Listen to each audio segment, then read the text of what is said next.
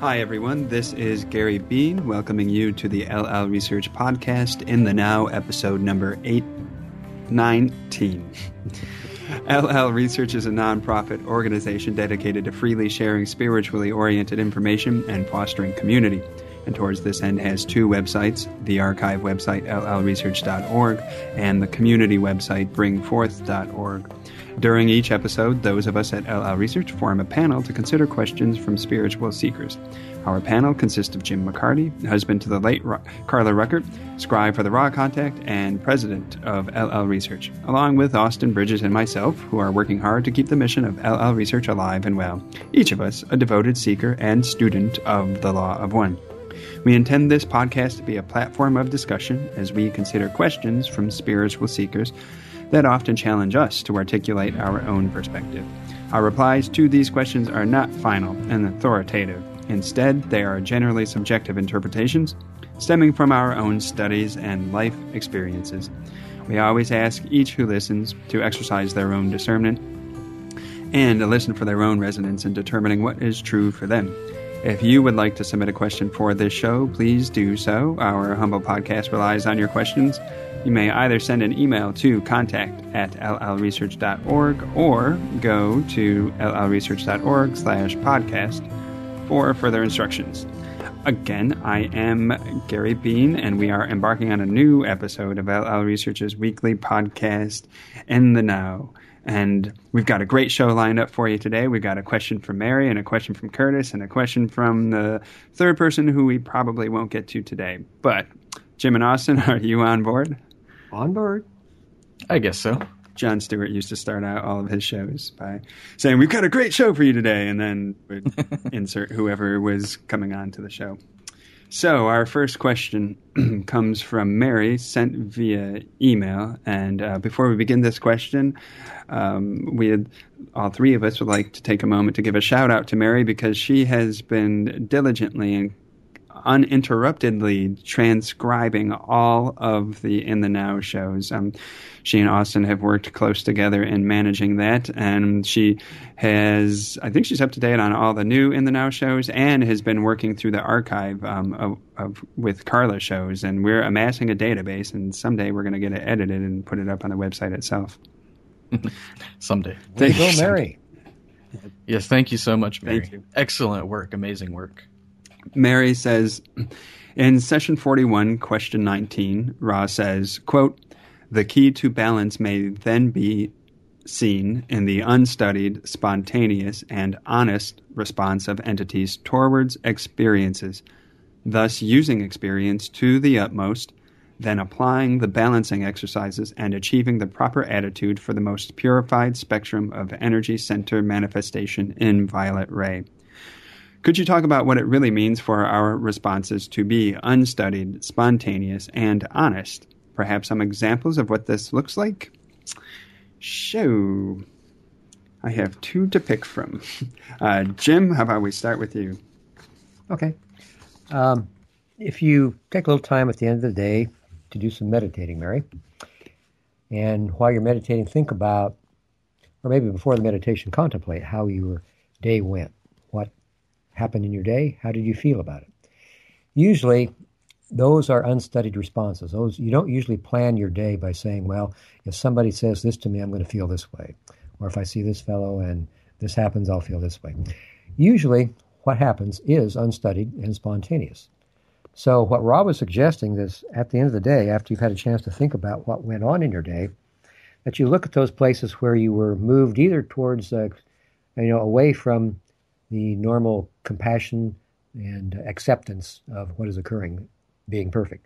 If something took you away from the perfection one way or the other, positively or negatively, then look at that response and try to create it again in your meditation and make it big, make it real big, outrageously large. And then wait for a few moments, and usually what will happen is that the polar opposite of that response will come into your mind. And as it comes into your mind, then also make it as large and outrageous as you did in the first response. Eventually, they should be somewhere close to the same. One outrageous in one direction, and maybe it's patience. One outrageous in the other direction, impatience. Or maybe love and anger. Or maybe fear and safety, whatever the balance might be that you're working with. Then just look at those two ways as being means by which the Creator knows itself within your being. Because that's the purpose, apparently, of all of the creation, is that we offer to the Creator different ways for it to know itself by how we respond to catalyst. Eventually, though, Ross says that the truth of it all is that there really isn't anything that's right or wrong, positive or negative, that all is the Creator, and the Creator is love. The Creator is unity.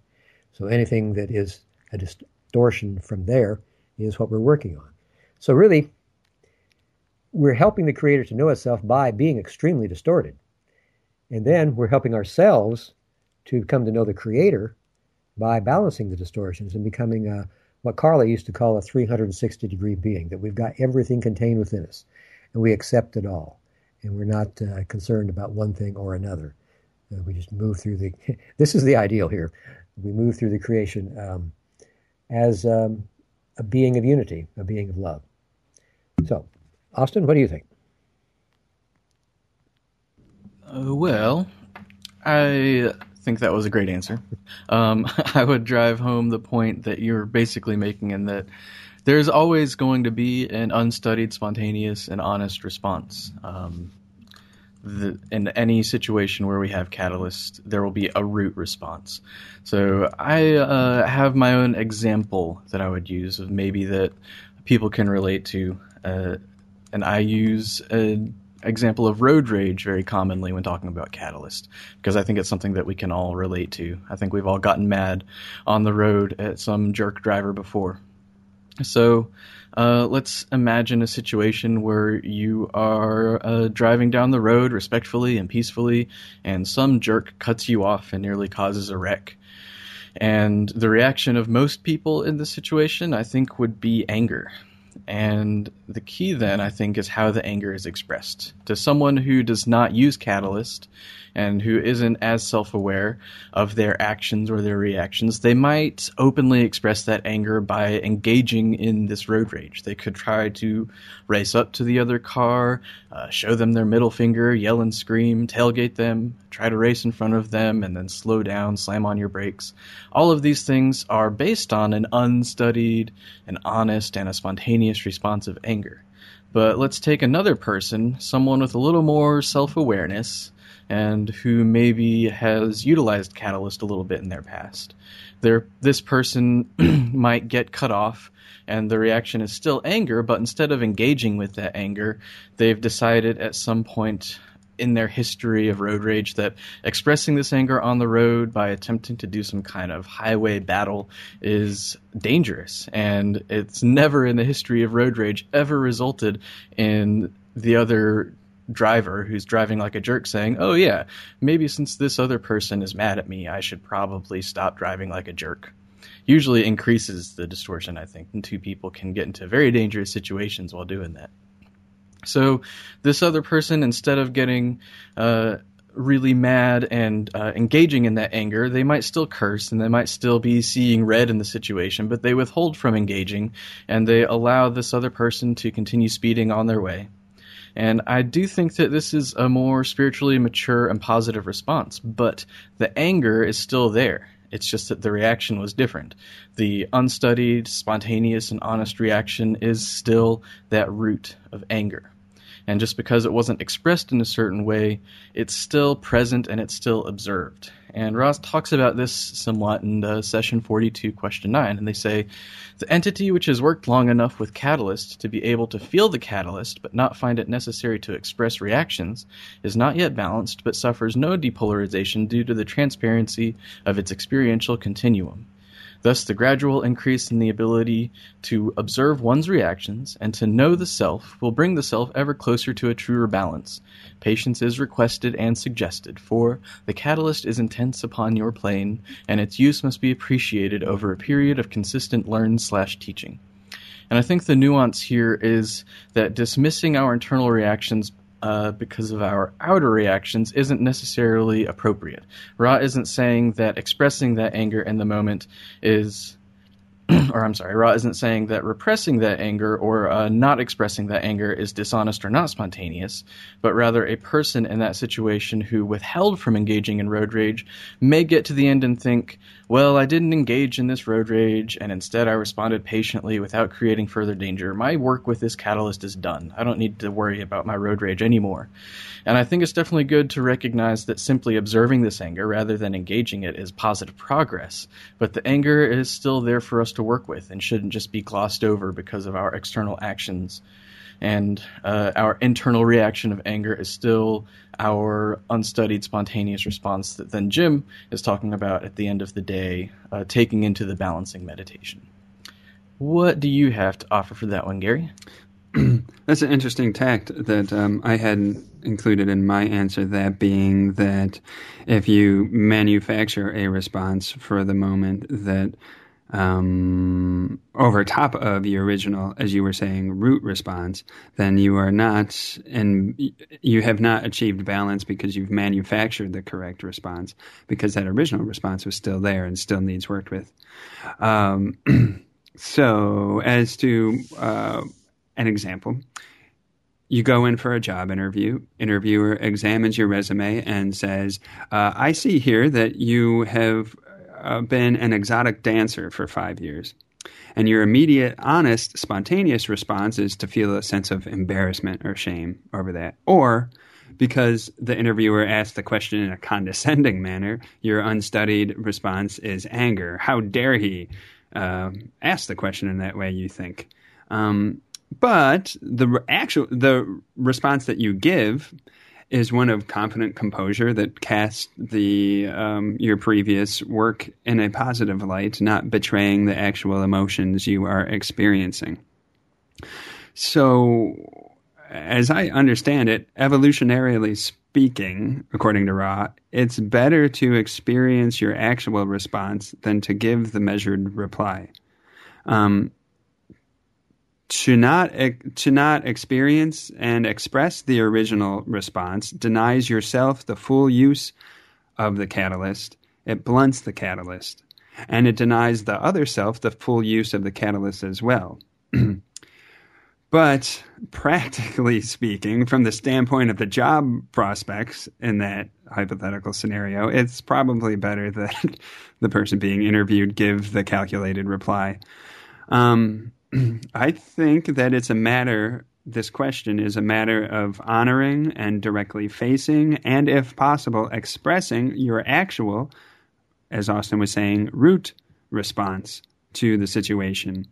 Even if that response is complex or it shifts from one emotion to the next, versus masking the original response with one that is manufactured to achieve the desired outcome in the moment. But what if that desired outcome is for the purpose of service to others? Then I had quoted exactly the Q&A that Austin targeted, 42.9, which I won't reread, but is excellent in this regard. And he gave a great example with road rage. Another one of somewhat similar vein is that your honest response to somebody, your immediate knee-jerk honest response is to be really angry at somebody, but you don't express that anger because you simply don't want to hurt the other person. And maybe you're mature enough to know that the anger is a result of your own blockage. It's not actually them. Even though the anger seems like it's about them, you at least intellectually know that this is really my own blockage. I'm creating this. So you don't express the anger, and you put on a nice face for the other person. So you haven't expressed or experienced the unstudied, spontaneous, honest response. But as 42.9 was saying, you're not repressing per se because there's a transparency in your experience. You recognize that you have withheld the honest response in order to be considerate of others or in service to others. And then, as Austin and Jim were describing, you can work on what was the actual response later on in meditation or at the end of the day. Those were my thoughts on that. Great question. Austin and Jim, do you all have anything further to offer? No, not for me. Maybe just a nuance in what you're talking about and the importance of expressing it. I do think that expression of our honest response is important. In my example of road rage, the engaging in that rage and trying to, do a battle with that other person on the road is an expression of it, but there are other ways to healthily express that without actually causing danger. And I think expressing is good because it accentuates that distortion. It helps you feel it. It helps you understand it more. But there are other ways to express it. You could maybe later on write a poem about the jerk on the road, or just shout in your car without distracting yourself from driving. But not trying to repress the response itself, but finding a more proper way to express it that doesn't hurt other people, doesn't cause danger, and is in more service to others, like you were saying, Gary. That's just a nuance I would add. The Jerk on the Road by Austin Bridges. Oh, how I hate you, jerk. How I wish I could... ... Yeah, make a good song. Yeah, expression seems like it completes the life cycle of a distortion, or carries that distortion or bias or blockage or movement of energy through its full incarnation, if you will, and gives it a chance to serve its purpose and be processed and integrated and understood into your overall beingness, and is healthy. Any other thoughts? Nope, not for me. All right, then. Curtis is next on the docket. Curtis sent a question in via email and asked, I believe that Ra has said that it is necessary to find the antithesis of a blockage, and it will simply fall away. When I recognize a limiting belief, which may be negative, it seems that understanding its opposite is not enough. What is the best way to change your thinking and reality? Austin, do you have a thought to that question? Yeah, I think that Curtis has the gist of what Ra was saying, but maybe is thinking that it should be a more immediate thing, that our blockages will simply fall away by recognizing their antithesis. Ra talks about this somewhat in session 42. In question 11, they say, the thoughts of an entity, its feelings or emotions, and least of all its behavior, are the signposts for the teaching/learning of self by self. In the analysis of one's experiences of a diurnal cycle, just like Jim was talking about in the last answer, an entity may assess what it considers to be inappropriate thoughts, behaviors, feelings, and emotions. In examining these inappropriate activities of mind, body, and spirit complexes, the entity they men place these distortions in the proper vibrational array and thus see where work is needed. And at other places in the material, Ra talks about exactly what Curtis is saying in recognizing these antitheses. And that's exactly what Jim was saying, too. And I think that just the key to what Curtis is asking is the fact that these things don't simply just fall away after one balancing session. You don't get to the end of the day and examine some expression of anger or something that you did that may have hurt somebody and recognize this antithesis, and then for the rest of your life, that is never an issue again. It's just not how our minds work. It's not how our brains work. It is a gradual process that takes a lot of practice, a lot of analysis, and it is something that is the work of a lifetime. If this distortion is a deep distortion that maybe we came into the incarnation to balance, it's just not something that we can solve in one simple meditation. So I think the key to what Curtis is saying is discipline and practice and persistence in our balancing. And if it's something that comes up again and again and again, the more that we balance it, the more that we enter into that contemplation to meditation to recognize its antithesis, I think then the more we will feel balanced and the more we will be balanced. And after a while, maybe our responses do change and that our response is more closer to love than what it was. But it's not an instant thing. Thank you, Austin. Jim, how about you serve as the meat of this sandwich? Well, I think Austin had an excellent answer. I don't think there's really a lot that I can add to it. I would just underline, repeat, boldface, and italics that it does take a while, that we incarnated with a few lessons. There really aren't a lot of things, a handful, 4 or 5 things we're working on usually. And we have the rest of the incarnation to do it. And it'll probably take the rest of the incarnation to do it. That's the sign of the stalwart, sturdy spiritual seeker that is willing to enter upon this journey and continue on even when it seems like nothing is happening. I think Ross said at one point that finally the time will come when the seeker will discover that which it is seeking.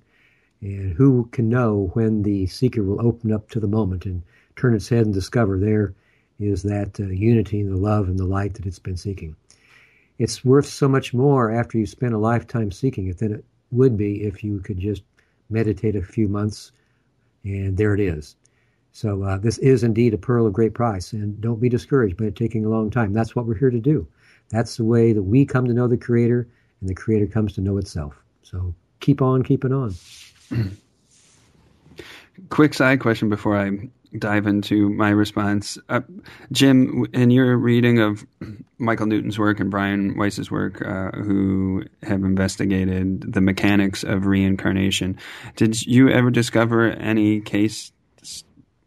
testimonies of somebody having recalled a life where they learned their lessons, say they reached age 30 and had successfully learned their lessons prior to the end of the incarnation? Some people might have learned their lessons by the age of 30, but then they were usually not around for a lot longer after that. No, usually it does take the entire incarnation. You just better plan on that. That is a humbling thought. I was considering what would happen to, like, what happens with the rest of the incarnation if somebody does learn them early. Do you speculate that then they leave? They've achieved the reason for the incarnation, so then they then leave? There was no case that I've seen shared either by Weiss, Newton, or Schwartz of that nature. What mostly happened was that people discovered, if they had these regressive hypnosis experiences, that they had planned pretty precisely just exactly what was going on in the life and when the lessons would be learned. I mean, we've taken a lot of time and effort to make these incarnations as potentially efficient as possible. The people we're going to meet, the situations we're going to be in, and how we're going to respond to them. And we've pretty much got it laid out. Now, there are surprises along the way. Sometimes things will go a little bit awry, but in general, we seem to be pretty good at making plans, we and our guides and our higher self. And at being assiduous and continuous and continuing on with this lesson as long as it takes. And then, by golly, by the time we finally learn it, there's something that kind of clicks. It's, oh, yeah, okay. That happened for me finally. After 68 years of working on my anger and my lack of compassion for myself, on August 3rd of this past year, it finally happened. And it felt so right. And it's been different ever since. That doesn't mean you're going to leave the incarnation anytime soon, does it? Hopefully you still have lessons. I still have lessons, but that one was a big one. And it meant a lot to finally get a handle on that. I would add to that even if somebody does finish what they incarnated to do, that we incarnate for more than just working on ourselves. Conscious beings also incarnate to serve. So if you reach the age of 30 and somehow, miraculously, you have balanced every distortion that you came into this lifetime to balance, you then have an entire lifetime to serve from that place of love and joy that you've reached.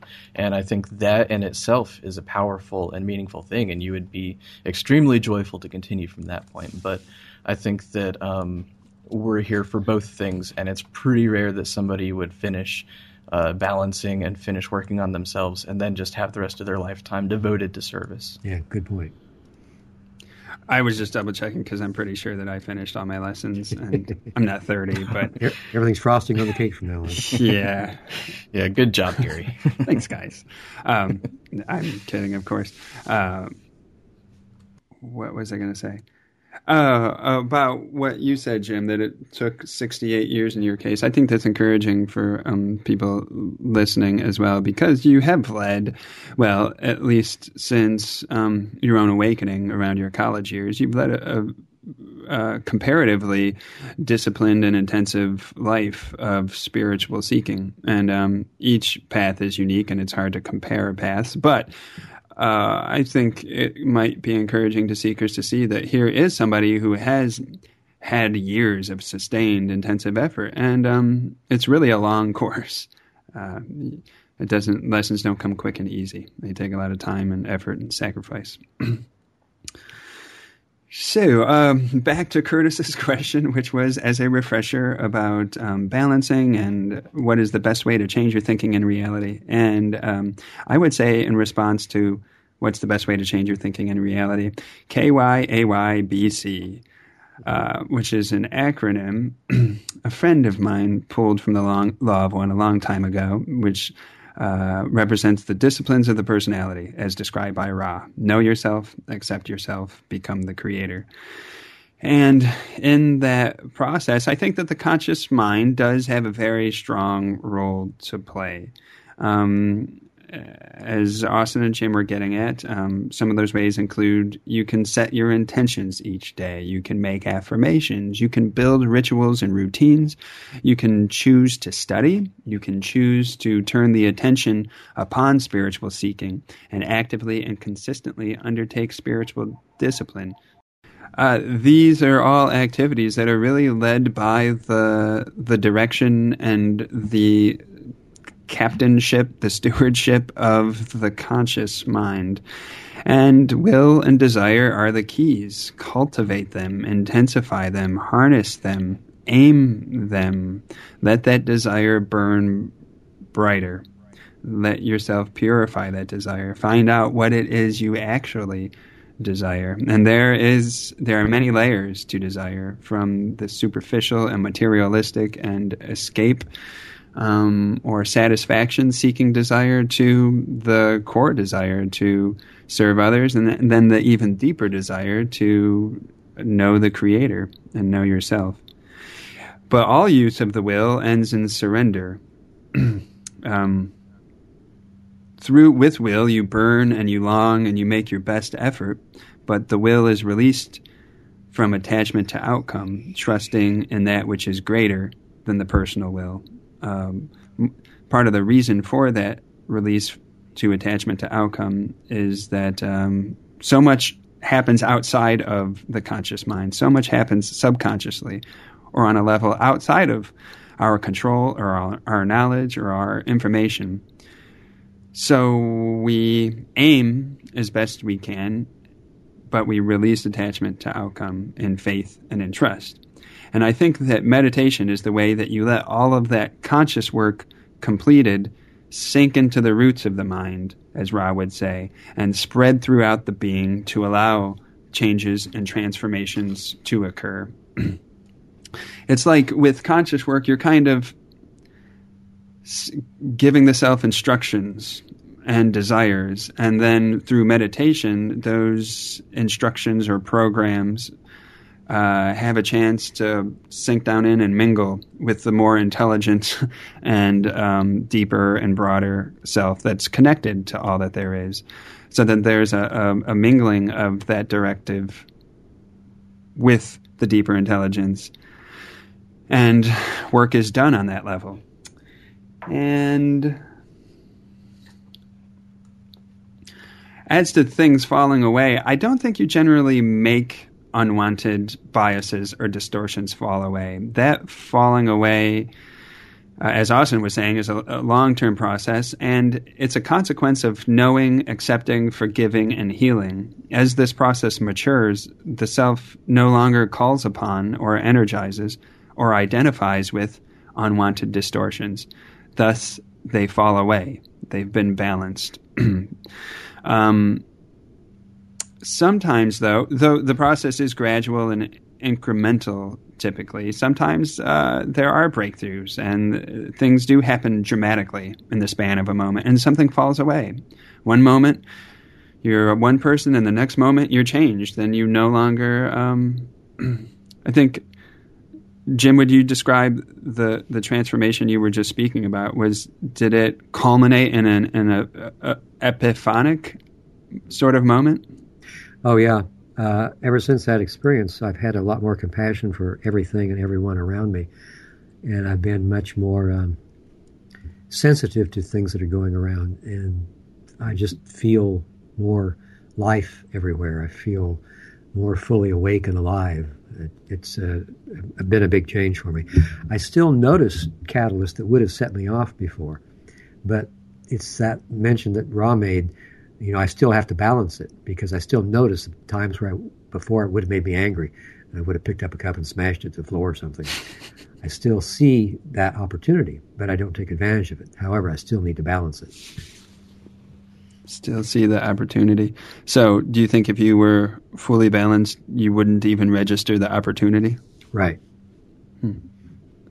So that's decades of work, and then there's a watershed moment or a threshold, and bam, Jim is on the other side of it and has in Jim's case, a whole broader perspective on reality. Not an intellectual perspective, because obviously Jim has had that all along, but a broader heart perspective, you might say. Yeah, the heart really opened up. So things do, it seems, fall away in a moment, but that's where it peaks above the water as a result of a lot of unseen work. And to conclude,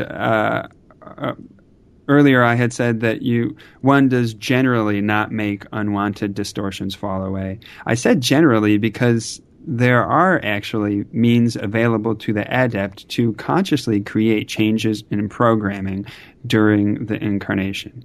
One means that Ra suggested is a emphasis on careful regimen of fasting. In 40.14, Ra says, "Those entities in need of purging the self of a poison thought form or emotion complex do well to take care in following a program of careful fasting until the destructive thought form has been purged analogously with the byproducts of ridding the physical vehicle of excess material. Again, you see the value not to the body complex, but used as a link for the mind and spirit. Thus, self reveals self to self." But, Ra says, the super adept, well, they don't call any adept super, but in my words, the super adept can achieve the same result of consciously reprogramming themselves without needing the actual fasting. In 41.22, Ra says, "The self, if conscious to a great enough extent of the workings of this catalyst and the techniques of programming, may, through concentration of the will and the faculty of faith alone, cause reprogramming without the analogy of the fasting, the diet, or other analogous body complex disciplines." And that wraps up my response to Curtis's question. Jim or Austin, do you all have anything more to offer?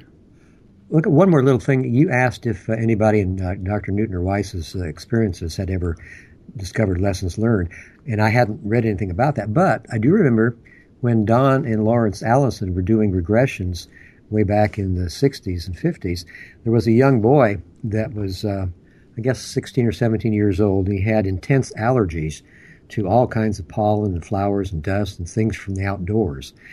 And they did a regression on him and discovered that back in England, somewhere around the 1850s, he was a very wealthy man who lived in the country in a large manor. And he had his own gardener. And he liked to spend time in the garden. He really rather be there than be out with people. So he shut himself off from the world around him and stayed in the garden. And when he went to the time between incarnations, he decided that that was too much of separating himself from other people. He needed to be accepting of people. So he made himself allergic to that which he loved so much in the previous incarnation.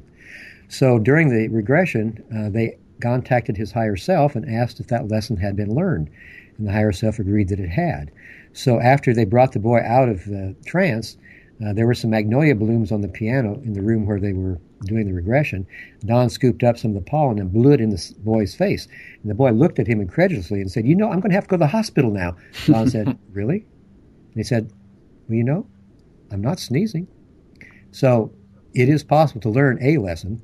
I don't think we can learn them all at once, but sometimes during the hypnosis regressions, it is possible to take care of some facet of what you're here for.